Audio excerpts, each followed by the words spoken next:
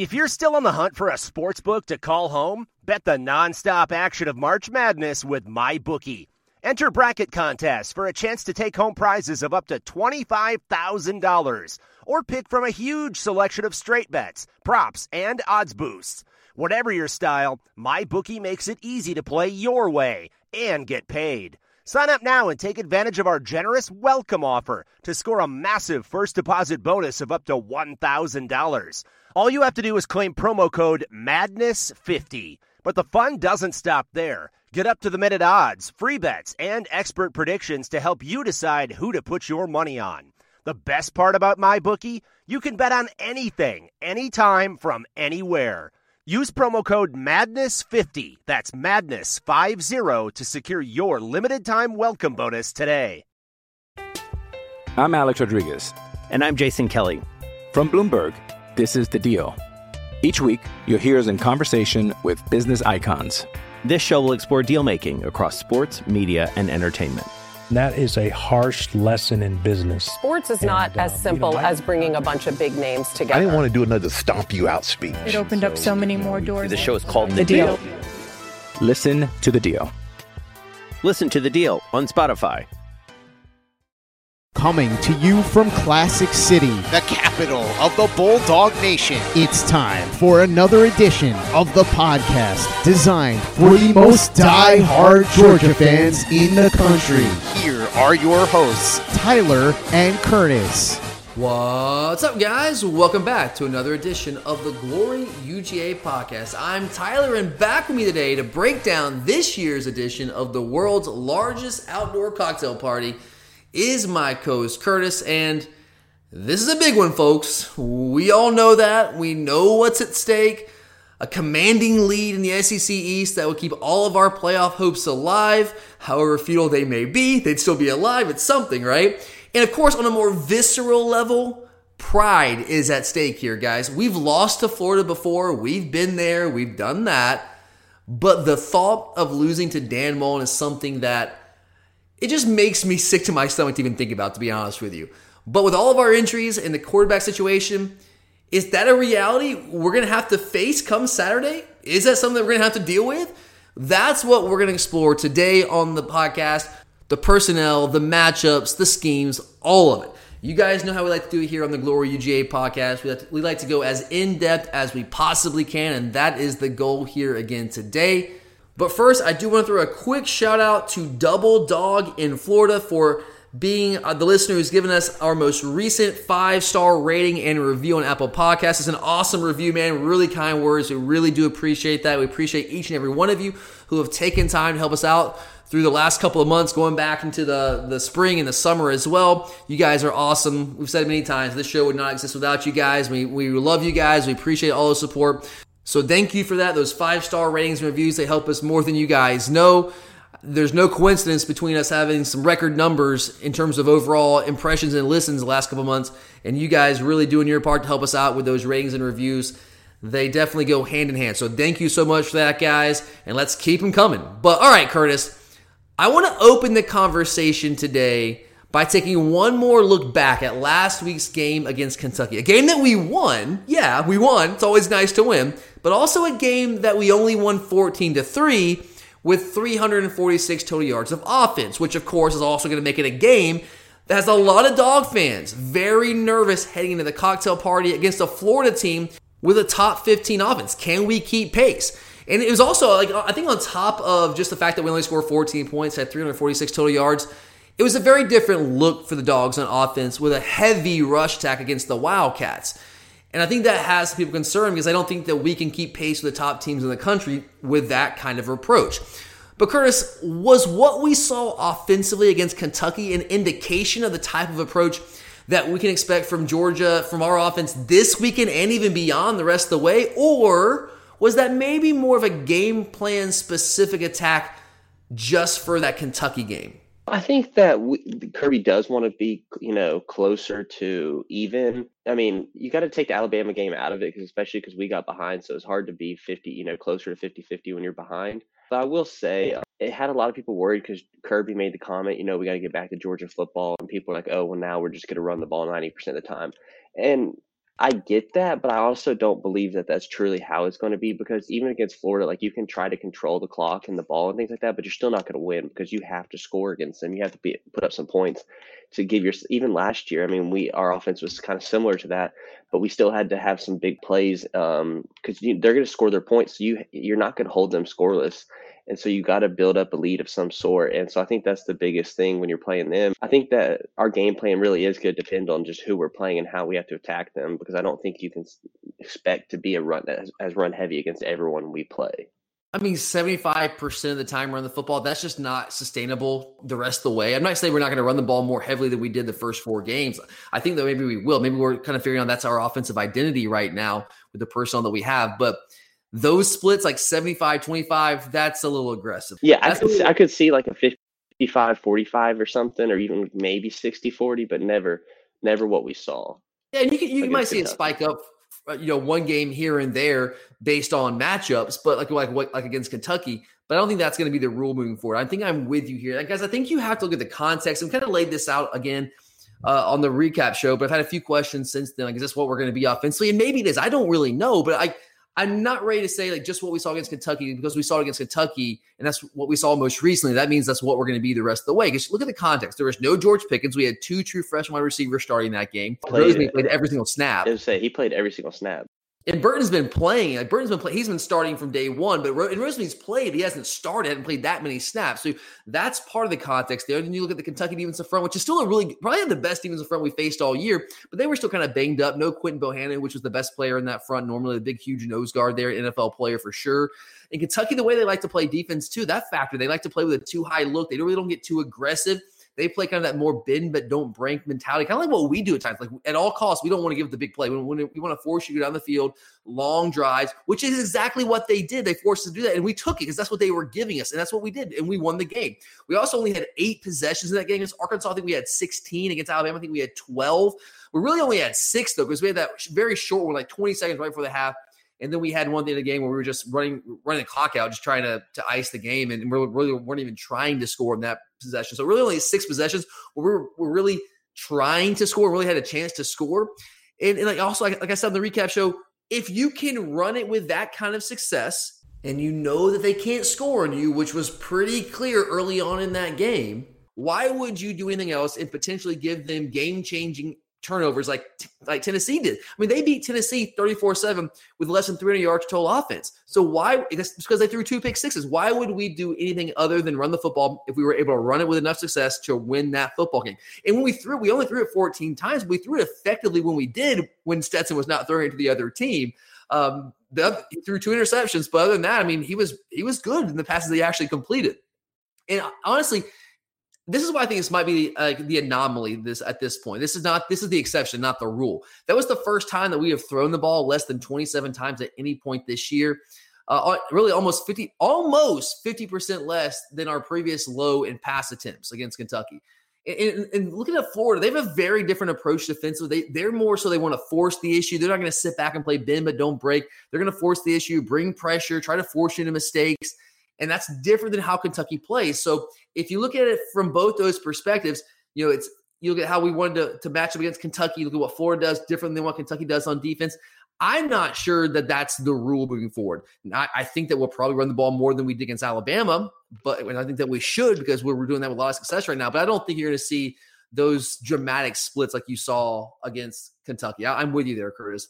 But all right, when breaking down this Florida team, it all starts with their offense. We know that. They're top 5 in yards per play offensively in the nation, top 10 in scoring offense nationally, averaging like 42 points a game. And of course, the 2 players that get a lot of the love for this Florida offense are the 2 Kyles, right? I'm cringing even saying this, but the Kyle to Kyle connection, that's what you hear. And of course, the first Kyle is the quarterback, Kyle Trask, who is 6th in the country in passing yards per game, over 330 yards passing each and every time out.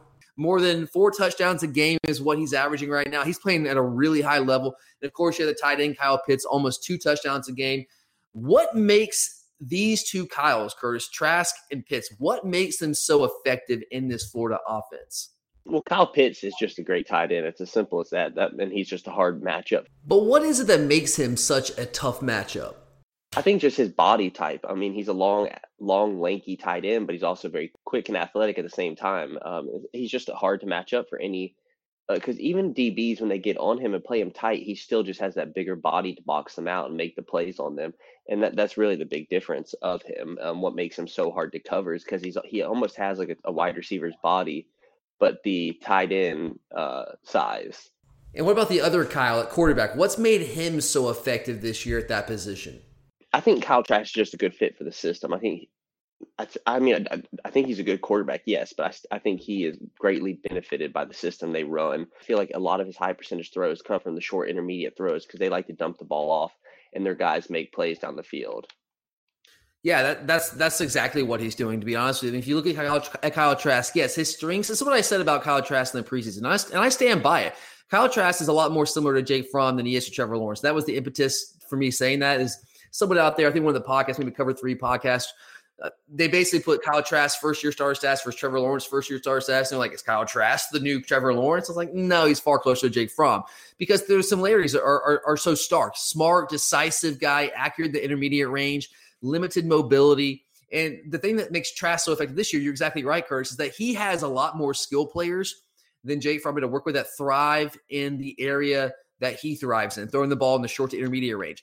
That really complements what he does well. He's not fast. He's not athletic. I will say he's kind of trimmed up a little bit this year. It seems like to me he's gotten a little bit quicker from what I remember from him last year, breaking down the tape through the summer. But he's still not fast. He's still not athletic. But he's big enough to run some quarterback power to help them jumpstart what's a bad run game. They did that a little bit more against Missouri coming out of the double bye we get with the COVID issues, because they're having some trouble running the ball traditionally. So they're doing different things, trying to incorporate Kyle Trask into a little, because even though he's not big and fast, or even though he's not fast and athletic, he's big. So, he can if you get behind an offensive line, you can fall forward for a couple yards, and that, hey, you get 3 or 4 yards, that's a solid, first down play. They're getting Kadarius Toney involved in the run game as well. But make no mistake, Trask is not going to kill him one of his legs, but they will run him still. They will run him. And going back to Pitts, you're right, Kurt. It's all about his versatility, the body type, the 6'6", 245 body. And this is a guy that he's just so athletic. He's certainly not the biggest guy, but he does a decent job blocking inline. He's not dominant as an inline blocker, but he's good enough to pose enough of a threat to be versatile in that regard. So they could run, they could throw with him in there. Right now, he's playing really well. He's a really, really, really good tight end, probably the best tight end in the country. But I will say, he got off to this awesome start to the season. I think 4 touchdowns against Ole Miss. And he's been good the past couple weeks against A&M and Missouri, but he hasn't been nearly as dominant. 10 catches for 128 yards and 1 touchdown over the last 2 games. Still really good numbers by any measure. But those aren't like the crazy, insane numbers he's putting up the first couple of weeks. So he's come back down to earth a little bit, but that's not with that fullest. He's still an extraordinarily talented player. And I think one of the things that also makes him so effective, not just the versatility and the things he brings physically, but what they do with him from a schematic standpoint. They move him around. They do a great job of moving him around, whether he's going to play inline, he can play slot, he can play out wide. And guys, can give you a tendency right here. When they go trips to one side and put him as a single wide receiver to the boundary on any given play, the ball is going to him. So watch that on Saturday. When they put him as a single wide receiver out wide to the boundary, the ball is going to him. They love the back shoulder throw out of that look because he's just a big physical guy. And he just has that body. It's a bigger body type than most corners out there. So he can just use that to leverage himself and make plays and just block out the DB there. And the problem is with the versatility, you guys know how this works. He's so athletic and so big. It's almost impossible for a linebacker to defend him because he's got so much speed and athleticism.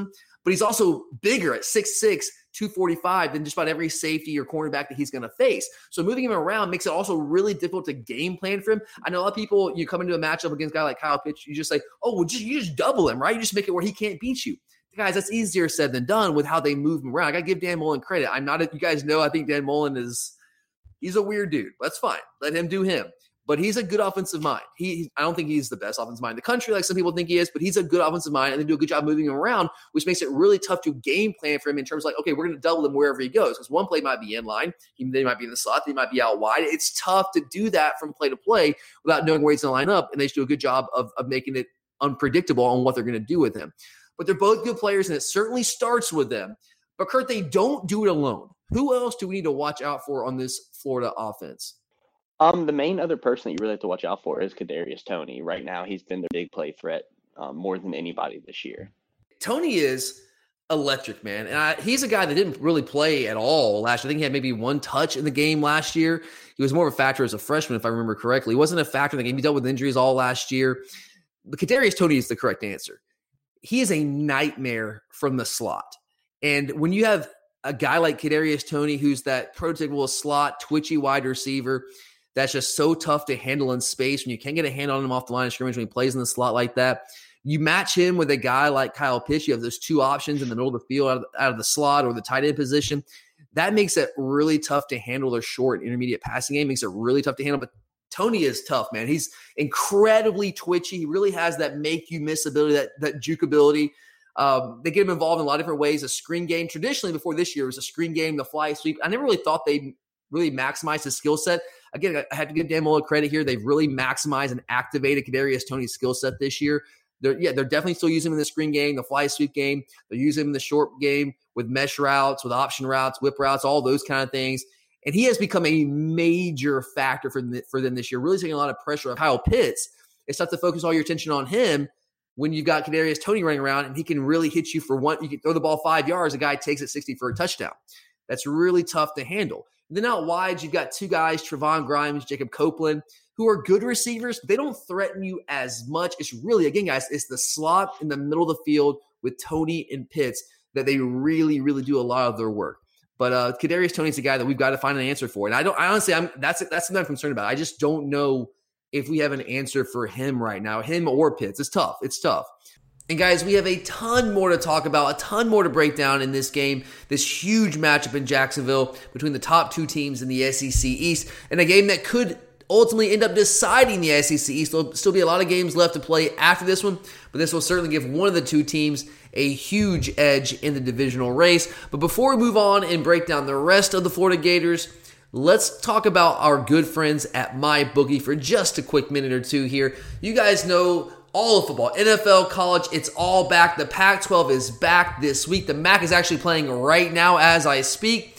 So with all the football going on, there are thousands of lines available on all your favorite teams, all your favorite events, all the other sports going on too. The Masters will be here in just a couple of weeks, which means you can turn your game day into payday with our friends at MyBookie. If you're the type of guy who likes to bet the big favorites, I'm kind of partial to that strategy myself, then consider putting a couple in a parlay for a much bigger payout. And don't forget the underdogs, they also have a ton of value. Whatever your preference is, MyBookie's got you covered. They got game spreads, championship futures, player prop bets. Guys, it's never too late. It's never too late to get in on the action. 1 week can change your fortunes. So start turning your sports knowledge into actual cash in your wallet. All you got to do is sign up at MyBookie. And when you do, use our promo code OVERTIME to claim a deposit match dollar for dollar all the way up to $1,000, man.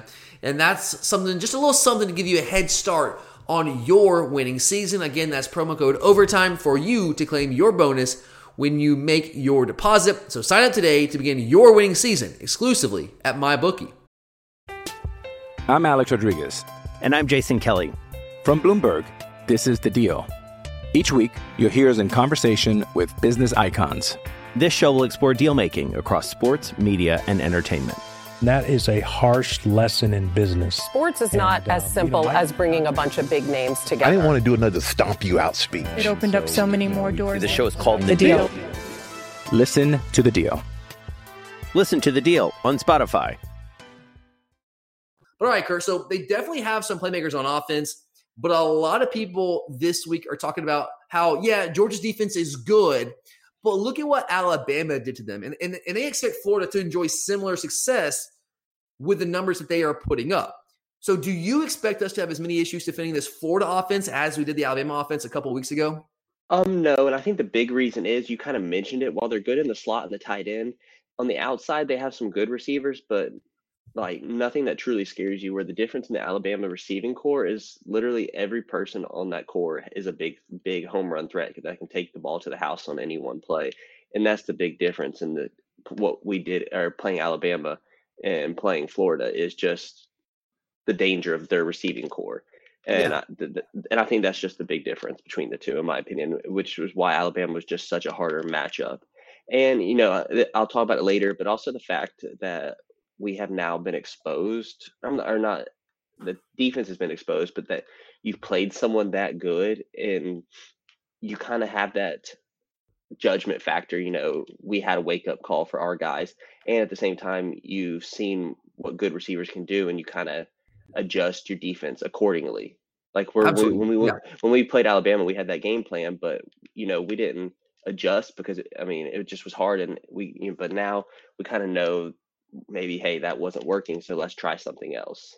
Yeah, go back to the drawing board. We know that wasn't working, so how can we address what they did to us? Like, how do we fix that moving forward? And I think you're right there. I'm with you. I'm not saying that Florida is like we're going to shut Florida down. This is a good offense, guys. All right, they're going to. Because I mentioned they're going to score their points. Like, they're not Alabama level offensively, in my opinion, but they're still a good offense that will score. I mean, you saw it last year. Even though it was at the end of the game and they made it a close game, they're going to get their points. You're never going to hold them scoreless. I totally agree. They're going to score, guys. This is good offense. And like I told you guys after the Alabama game, defense doesn't win championships anymore. Good enough defense and great offense wins championships.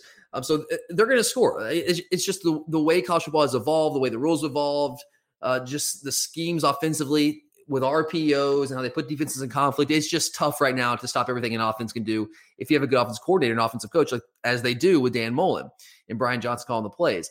But I'm with you in that, like, they're not going to attack us the exact same way Alabama does because they don't have the same personnel. I'm not going to say we're not going to have any issues defending Florida. I think we will have some issues, but the issues will be different than the issues that we had against Alabama. Number one, Kyle Trask does simply just not throw the ball downfield all that much. He does not really threaten you down the field vertically. Yeah, Mac Jones throws a beautiful deep ball compared to Trask.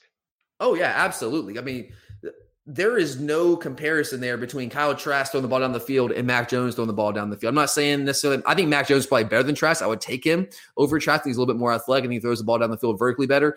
But I don't think there's any comparison there really in terms of like who pushes the ball vertically down the field and who threatens you more. And some of it has to do with the receivers that they have out wide, sure.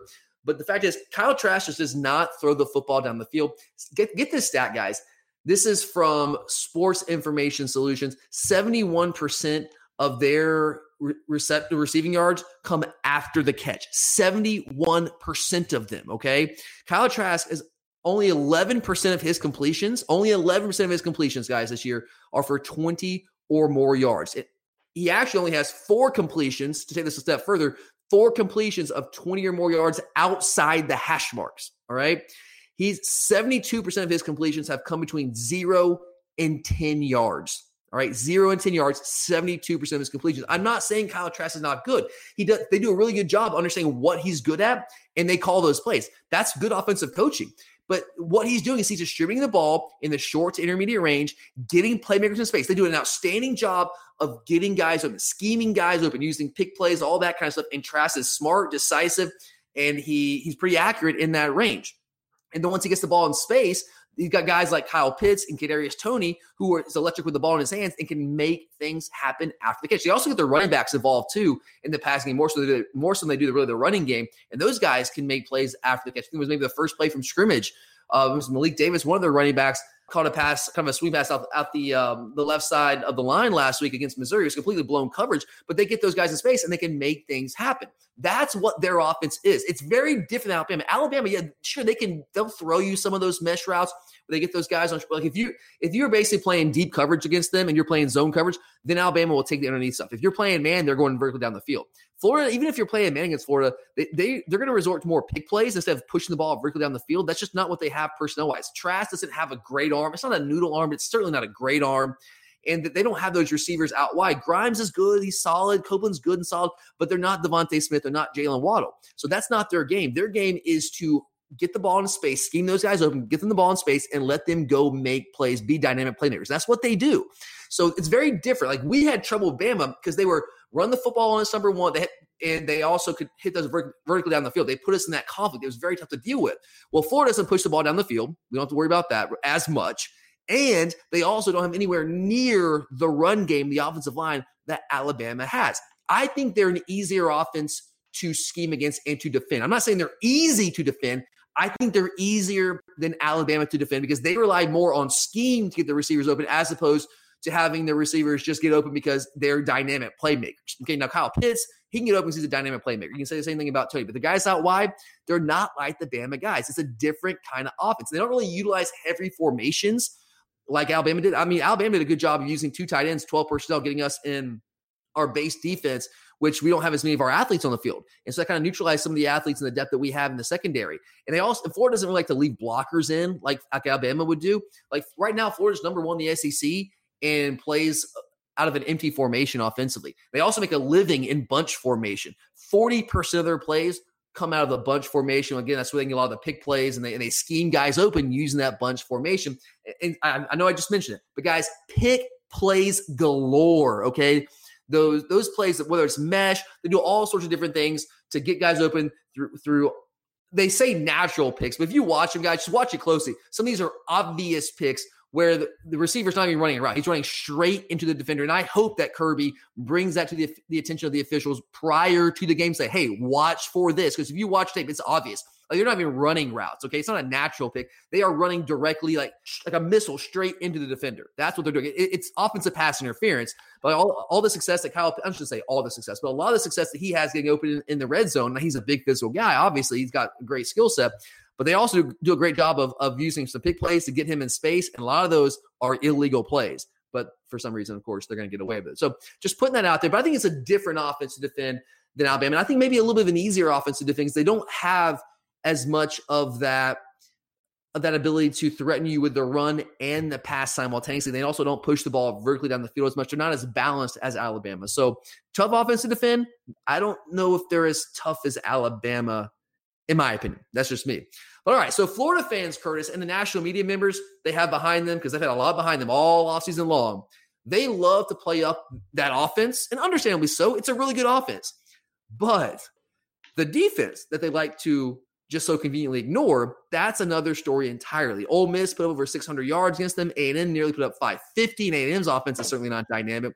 But Curtis, what has been the issue for this Todd Grantham defense so far this year? What's been the root of all their struggles? The biggest difference this year compared to what Todd Grantham's done in the past is he just doesn't have the pass rush. Todd Grantham's defense is all built about creating pressure, and he just doesn't have that natural pass rush this year that he has had in the past, which is the biggest difference. Yeah, I totally agree. There's no Jonathan Grenard there. I would also say the pass rush is a key thing for them. You're right, because they've created havoc against teams with that pass rush and really made it tough for quarterbacks. But another thing this year that I think is really hurting them is they just have no depth on the defensive line. They got 2 guys, Daryl Slayton and Kyrie Campbell, on the interior that are pretty good players. Campbell's missed some time. He missed some time against A&M. I don't think he played in that game. Jervon Dexter, the highly rated true freshman recruit playing on the defensive line, he's getting some playing time, but he's just not ready from a physical standpoint right now. Athletic guy, going to be a good player. I just don't know if he's there yet. Slayton's a good player. He's the biggest guy. He's the most consistent player inside, but they really have no one outside that. They have no depth whatsoever. And those guys are fine, but they're not dominant interior players. I mean, at times against A&M, they were playing they were playing Moon inside. They were playing Campbell inside at times. So, like, when you're playing basically your edge rushers inside like that. Yeah, because A&M was moving the ball really easily on them in the run game.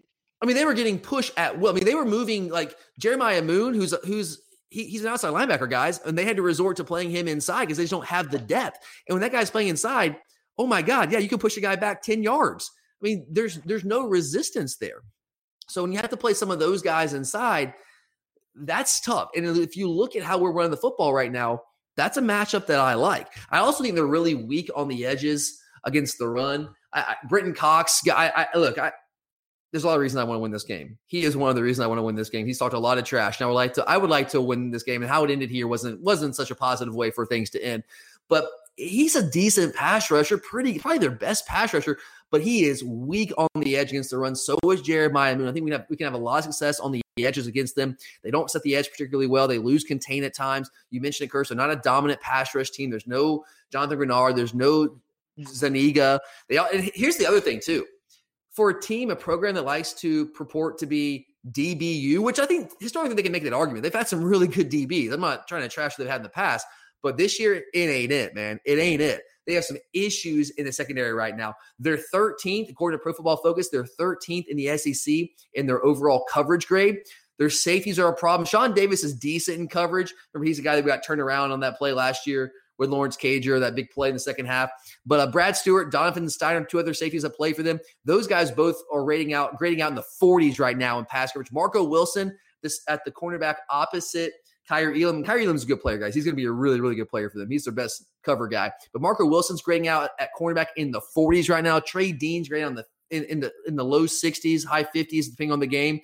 They have some issues in the secondary. And I know we aren't super equipped to maybe take advantage of that right now with our passing game, but there are going to be some chances. There are going to be some chances because we can beat some of those guys, the safeties. We can beat Marco Wilson. We can. We absolutely can. And their linebackers aren't very good either. Amari Burney, he played some star for them last year. He's not quite big enough or instinctive enough to be a really good inside linebacker.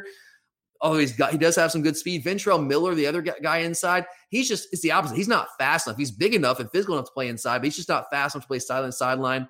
Both those guys right now are grading out in the mid-50s. I think right now, Curtis, just overall, whether it's the pass rush, like you mentioned, whether it's the defensive line depth, whether it's the issues in the secondary, I think it's just a personnel issue for them right now. I think some of their, I don't want to say issues recruiting, they still recruit well, all things considered, but they just don't recruit like we recruit. Top 10 classes consistently are different than top 2 and 3 classes consistently. So I think it's just personnel issues for them right now. They just don't have those guys. They lost a lot of their playmakers past couple of years, and they haven't replaced them so far this year. And it's been a problem for them. But Kurt, the question becomes like, okay, so yeah, their defense is struggling, but so is our offense. Our offense has been sputtering at times as well this year. So with Stetson Bennett at quarterback, Curtis, are we equipped to take advantage of Florida's defensive deficiencies? If you had asked me before the Alabama game, I would have said yes. But the way that second half went, I just don't have a lot of confidence at this moment. Second half of the Alabama game? Yeah. Ever since that second half of the Alabama game, Stetson's been a completely different quarterback. And that's why it's hard for me to say that we could take advantage of it, because we should have taken advantage of the Alabama defense like we did in the first half. But in the second half, ever since that second half, I don't even know what you call what we have been. I mean, yeah, you're right. You're not wrong. I think a big part of that is getting behind in the game, though. When you get behind like that, Stetson obviously is still new to playing quarterback at this level, and I think he was forcing some things. Hopefully that's not the case where he gets behind, has to do that. If we do, then we're going to be in trouble. I don't want to spoil my key to the game, but that might have something to do with it. But I do think there are some areas, some matchups that we can really take advantage of in this game offensively, even with some of the issues that we've had struggling offensively to consistently find an identity and move the football. If you look at their rush defense, guys, right now, according to Pro Football Focus, they have the 77th rated rush defense in America. Right now, we're rating out with the 9th rated rushing offense. So we've been moving. Like I was concerned early on with our offensive line, especially against Arkansas, but we've progressively improved each and every week and gotten better and better and better. I do have to acknowledge that their defensive front has gotten healthier than it was in the early part of the season, but our offensive line does continue to improve and grow, and it is one unit. We have a lot of injuries on this team right now going into this game, but that's one unit where we are healthy. Ben seems like he's ready to go and play. So I think that is a matchup. If you look on paper, just watch how they played and watch how we've played, how things are trending. I think that's a matchup that we can win in this game. We need to win if we're going to find a way to win this football game. And if we establish that, if we're able to establish the run game against, a suspect front six for Florida, I think we can attack their linebackers and safeties and coverage off play action. A&M really hurt them with that. A&M figured out in the second half, like, oh, yeah, they can't stop our run game. And every now and then we'll throw some play action there, and they'll be completely lost. And that's exactly what happened. And they kept them off balance enough, and they were able to come back and win that football game. I think we can follow a similar formula. Of course, Florida probably realizes we're going to try to do that, but realizing it and being able to stop it, those are two different things. Again, I just don't know if they have the personnel defensively to be able to do that. Survivor 46 is here, and so is On Fire, the only official Survivor podcast, and we have a twist this season.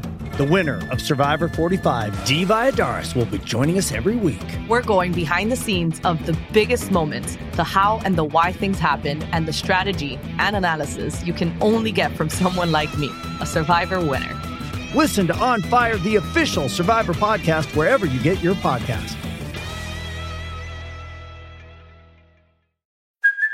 Hey, it's Kaylee Cuoco for Priceline. Ready to go to your happy place for a happy price? Well, why didn't you say so? Just download the Priceline app right now and save up to 60% on hotels. So whether it's Cousin Kevin's Kazoo Concert in Kansas City, go Kevin, or Becky's Bachelorette Bash in Bermuda, you never have to miss a trip ever again. So download the Priceline app today. Your savings are waiting. Go to your happy place for a happy price. Go to your happy price, Priceline. With threats to our nation waiting around every corner, adaptability is more important than ever. When conditions change without notice, quick strategic thinking is crucial. And with obstacles consistently impending, determination is essential in overcoming them. It's this willingness, decisiveness, and resilience that sets Marines apart. With our fighting spirit, we don't just fight battles, we win them. Marines are the constant our nation counts on to fight the unknown. And through adaptable problem solving, we do just that. Learn more at marines.com. But all right, let's go ahead and move into our 3-2-1 segment. I want to make sure to leave plenty of time for this, where if you're new to the show, so what we do in the 3-2-1 segment is we give you 3 reasons to be optimistic about the Dogs' chances this week, 2 causes for concern, and then we wrap things up with 1 key to the game. So, Curtis, I'm just going to let you go ahead, man. Give me your 3 reasons for optimism heading into this matchup in Jacksonville. I did mention that we've already played Alabama, so I think that we've seen the best wide receiver core in the nation. So I think that has to give us some confidence because, like I mentioned, we see what works and what won't work against a team like that. So it kind of gives you something to look at, especially when you're facing Florida. So I'm going to go with that. Number 2 is I think that we're probably going to be the most physical team Florida has played. And I'm not saying Florida's not physical, but they're close to a finesse type team. So I think that helps us just being a physical team playing them. And then lastly, I'm just going to go with an edge. The fact that, as we know, Florida and their coach always like to talk crap in the media and always have something to say. And they just find a way to give you something to play for by the way they always run their mouth. So that's why I'm going to go with that for my first 3. And you're right. I love that last one, just like the psychological edge, which I'm always hesitant to go with something like that because I think some of that stuff matters, like maybe before kickoff, but once the ball's kicked off, how much does it matter? But I think this is one that maybe it's a game where it kind of matters because Kirby hates Florida. He makes this game a very important game year round. Our players understand that. And he also has some familiarity with Dan Mullen. And Mullen has some familiarity with him as well, but Mullen's basically had no success against Kirby Smart coach defenses. He just hasn't. So I think there might be some sort of edge there, Curtis. I think you might be onto something. And also you throw on top of that this week the fact that we're hearing so much about how terrible our offense is. We have no chance. I know technically we're still favored, but it feels like if you listen to any national pundit out there, very few of them are picking us. But what did Barrett Sallee say, Curtis? Again, now you think you learned his lesson after Auburn, but he said we're going to win. We're going to lose by at least a 10-point win or something. Yeah. Yeah, I think he said we're going to lose by at least 10 points, double digits, which is fine. Maybe it happens. I don't know how things are going to turn out. But when you hear things like that, it just those things give you a little edge, a little something that helps your preparation, your focus throughout the week. And in a game that might be tight, maybe something like that does end up playing a factor and being a difference in the game. I certainly cannot discount that at all. I like those. So I got a couple for you here as well. My 3 reasons for optimism. Number 1, guys, Kyle Trask is a good quarterback. Okay, he's good. And he's having a really good season right now. But he's also really good, really, really good when he's able to stay in that pocket with no pressure, like most quarterbacks are. When he's not pressured, he's grading out, according to Pro Football Focus, with an 88.4. When he's under pressure, that grade drops over 30 points down to a 55. Now, of course, when you're under pressure, most quarterbacks, their grade's going to drop, but that's a really dramatic drop. But here's the thing. His grade is 84.4 when he's blitzed. So what that tells me, 55 grade under pressure, but 84.4 when he's blitzed. He struggles when you can get pressure on him with a 4-man natural pass rush and you can play coverage behind it. Okay. So that's the key to this game. Can we get that natural pass rush against Kyle Trask? That's when he starts to struggle. Because, guys, he will throw balls up in the air. He's a smart player. He's decisive, all those things. But he's not above throwing a ball up in the air. He threw up a lot of I think he had the most turnover-worthy throws in the SEC last year. And he's thrown a lot of those this year as well. He gets away with them. He's just the luck of God, he gets away with them. But he will throw some balls up in the air. I know we have an issue with Stetson Bennett doing that at times, but Trask is not above that, guys. He will do it. So if you can get some pressure on him, that might be a big difference in this game. And right now, Azeez Ojulari, here's why I'm optimistic about it. The past couple of years, we haven't been good rushing the passer. We've been much better this year. Azeez Ojulari is the top-rated edge rusher in the league according to Pro Football Focus. We're number 1 in sacks in the entire league right now, even though we've only played 5 games. Some teams have played 6. And now I will say that Mullen does a good job of getting the ball out of Trask's hands quickly with his play design, but I think we have a better chance to pressure him than any other team they face so far. I would personally love to see Adam Anderson on some standard downs a little bit more in this game. Now, I know that he isn't big enough to stand up against the run against most teams, but Florida's just not as much of a threat with the run game. Their offensive line is not particularly strong. It's not very good. They aren't dominant up front. I think this is a game where maybe we try to get away with Adam Anderson in there as the outside linebacker in some of these in some of these standard down situations, just to try to get him on the field so we can rush the passer. Because when you can get a natural pass rush, he's our best natural pass rusher, guys. If we can get a pass rush with 4 guys on track, that can be a major difference in this game. And I also think if Jordan Davis doesn't play and we have some of these injuries on the interior, maybe we want to experiment with sliding a guy like Travon Walker, Malik Herring, slide those guys down inside to play like the 3 tech and give Anderson some more opportunities. That's something that I would strongly explore in this kind of game. So that's my number one reason for optimism. My second reason for optimism is quite simply, as I mentioned a second ago, our offensive strength, run the football, is going up against their major defensive weakness, which is stopping the run. That's a major matchup advantage for us in this game. I can't guarantee that we're going to win that, but if you look at what we've been doing offensively, run the football with so much success, what they've struggled with defensively, stopping the run. I mean, A&M beat them guys in the second half because they simply could not stop A&M's running attack. They couldn't stop it. They knew what they were going to do, and they could not stop it. I know it's a couple weeks ago, but that game still happened, and they've gotten some guys back. I get that, but that game still happened. So I like that match of our offensive strength, run the football. We kind of figured out that's more of our identity versus their defensive weakness. Of course, they know what we're going to try to do, but again, I don't know if they can stop it. So that's my second reason for optimism. And third, we mentioned this a little bit earlier. I'll just go back to it because I think this is something that we should feel pretty good about.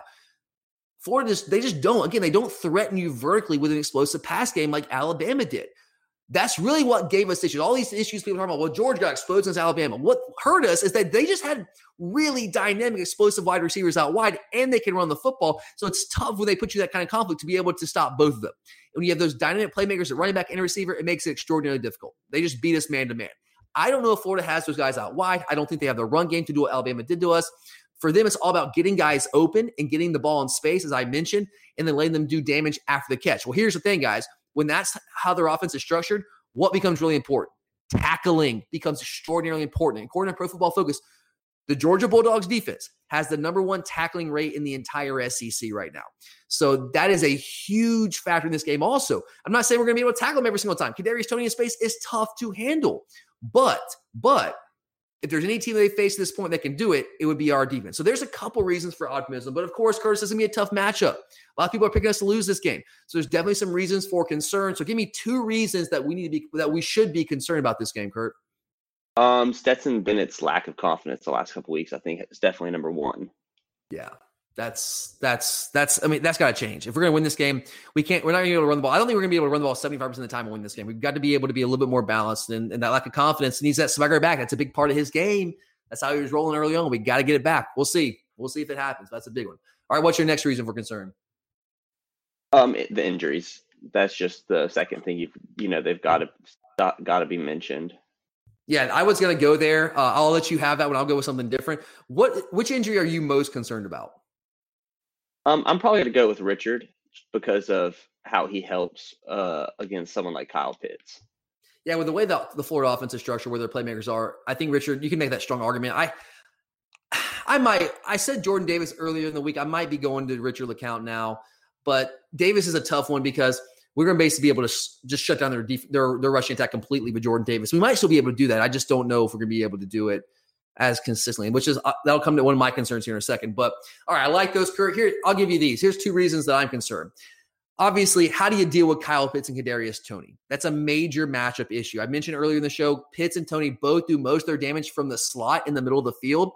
And where do we have most of our issues covering, guys? It's guys in the slot. That's where we have issues from the star position, the money position. Going back to last year, that's where we have our issues in coverage. Tyree Stevenson right now, guys, is in the bottom 25 in the country in yards allowed when he's in slot coverage. He's a talented guy, but he's getting beat too much right now. All right. And Mark Webb, we saw it last year. They in the second half when they made their comeback, it's because they realized, oh yeah, we're having a lot of trouble covering them from the slot. And they're just attack Mark Webb play after play after play. And then you mentioned, Curtis, we don't have Richard LeCount, who was going to be a big part of the game plan, matching up with Pitts and matching up with Toney, especially Pitts. That's concerning. So when they have their strength offensively in the slot versus maybe our biggest weakness defensively, defending in the slot position, that's a matchup that does concern me. There's no doubt there. And I'm curious to see if we have an answer. We might not, but we got to find one. We got to figure out something. But that's certainly something to be concerned about. And then the other thing I would say that I'm concerned about is their run game is not good. They're not a good rushing offense, but they do a good job of spreading you out and running from those spread formations. So can we stop their run game when we only have 6 guys in the box when they spread us out, especially without Jordan Davis out? This is where I think Jordan Davis potentially being out. And who knows? Kirby hasn't officially ruled him out, but it doesn't seem likely he's going to play. But without him, it concerns me because right now, Florida, like I mentioned earlier in the show, they go the highest percentage of SEC offense is going with empty formations. And they're also number 2 in the SEC, even though they're not a good rushing offense. But when they go with those spread looks, they're number 2 in the SEC in yards per rush when the defense only has 6 defenders in the box. They're averaging 6.6 yards a carry against light boxes with only 6 defenders. On the flip side, we're giving up about 5.5 yards a carry over the last 2 with light boxes, only 6 defenders. Now, of course, there's circumstances there. You got Bama, who threatens you more vertically, makes it tough. And then we didn't have Jordan Davis for most of the game last week against Kentucky, who all they want to do is run the football, and they have a dual threat quarterback, which makes it a little bit different of a circumstance for sure. But we're going to have young defensive linemen playing a lot of snaps. Monty Rice is not 100% dealing with that foot issue. And without Jordan Davis, like, this is a problem. With Jordan Davis, this is not a problem. But I still think we'll be fine, but it's certainly a thinner margin without Davis. And if they can find a way to run the football with those spread out looks and force us to get more bodies in the box, then we have no chance to stop their passing attack. And that's when it becomes a really, really tough situation, a tough game for us to find a way to win, for sure. So got to find a way to stop their rushing attack with 6 in the box without our best defensive lineman. That's going to be tough. We have a lot of depth, and I'm curious to see what we do to kind of compensate for potentially not having Jordan Davis. All right, Curtis, let's finally wrap things up. What is your one key to winning this football game? You can't lose the turnover battle. You simply cannot. In this kind of game, with the margins this thin, with our offense struggling like it has been, we cannot give them simple possession. We can't give them easy scores, can't give them extra possessions. So it's already going to be tough enough to stop them anyway. But extra possessions is going to make it a very tough hill to climb. Do you think we're going to end up winning that turnover battle, Curtis, if you had to predict now? Not if we come out throwing picks, because that's the one thing Kyle Trask doesn't do a lot of is throw picks because they give him such ezy throws. He'll give you some turnover-worthy plays, but for some reason he gets away with them. But you're right, he's a pretty smart guy. Do you expect us? So if you're throwing picks, would you kind of advocate running the football a lot more than maybe we have? Obviously, we ran it 75% of the time last week, so maybe not to that degree. But would you advocate running the ball more than maybe we did against Alabama, against Florida? I'm not advocating for that as much as I am advocating probably for just more high percentage throws, more early throws on early downs, such as play actions on first and second downs. We just can't get into deep throwing downs because that's when we will be in trouble. I love that. I think running the ball has to be the identity in this game, but we got to go with some play action on early downs. You're right. First down, Stetson Ashley, guys, his numbers are really high if you look at his percentages on first downs and off play action. So let's put that together. Let's throw on first down using play action quite a bit in this game and see what we can do. Because I can tell you, we're going to get some heavy boxes on those early downs, first down situation. Go play action. Do it early. Take a shot early in the game. Doesn't mean you have to do it all the time, but take a shot early in the game. I'm totally with you there, Curtis. And that's a great key to the game. And honestly, I think there's a couple keys to the game. But if I had to pick one, I would say we cannot fall behind in this game. That's the key. We have to get an early lead and play from ahead. We cannot be trying to fight our way back, fight and claw our way back throughout this game. That's not what we are built to do. These are going to be 2 teams on Saturday in Jacksonville who want to play 2 very different games with their suspect defense and their really high-powered offense. Obviously, Florida wants to make this a track meet. That's in their best interest in order to win this game. Then on the flip side, with our elite defense and I guess you could say an inconsistent offense, we want to make this a low-scoring affair, shorten the game, limit possessions, keep their offense off the field, force a few turnovers, and capitalize on those turnovers while, of course, also protecting the ball at all costs. That's our formula to success in this game against Florida, which is essentially the opposite to Florida's formula to success in this game. We just, again, are not built to come from behind. Exhibit 1 is the Alabama game. We were in control of that game really for 2.5 quarters until we gave a few big plays in the second half. And then once we got behind after some turnovers, it was over.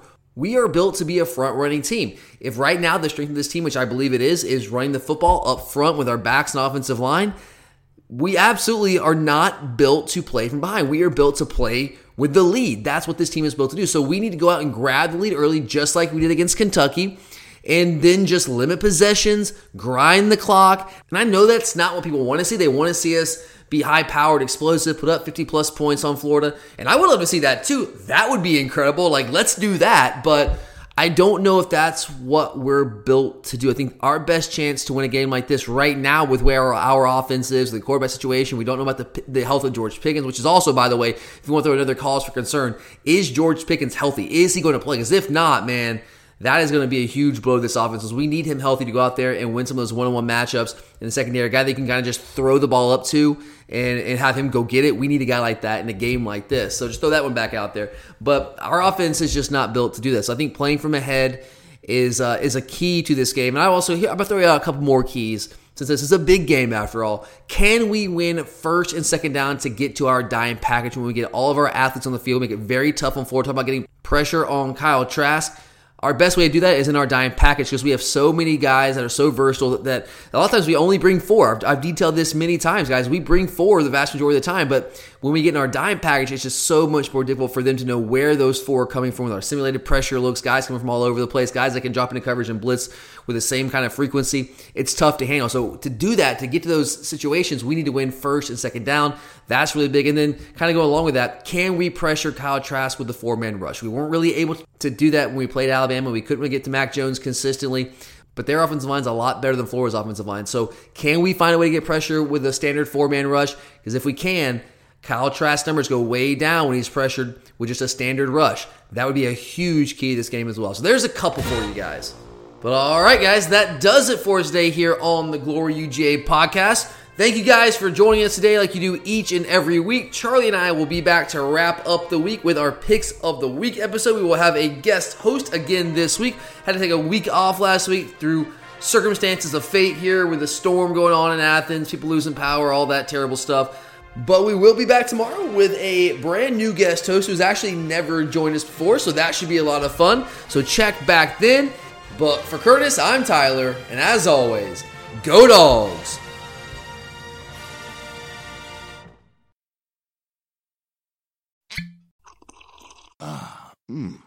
The first taste of rare bourbon you finally got your hands on. That's nice. At Caskers.com, we make this experience easy. Caskers is a one-stop spirit curator with an impressive selection of exclusive, sought-after, rare, and household names in the realm of premium spirits and champagne. Discover the top flavors of the year now by going to Caskers.com and using code WELCOME10 for $10 off your first purchase. Get $10 off your first purchase with code WELCOME10 at Caskers.com.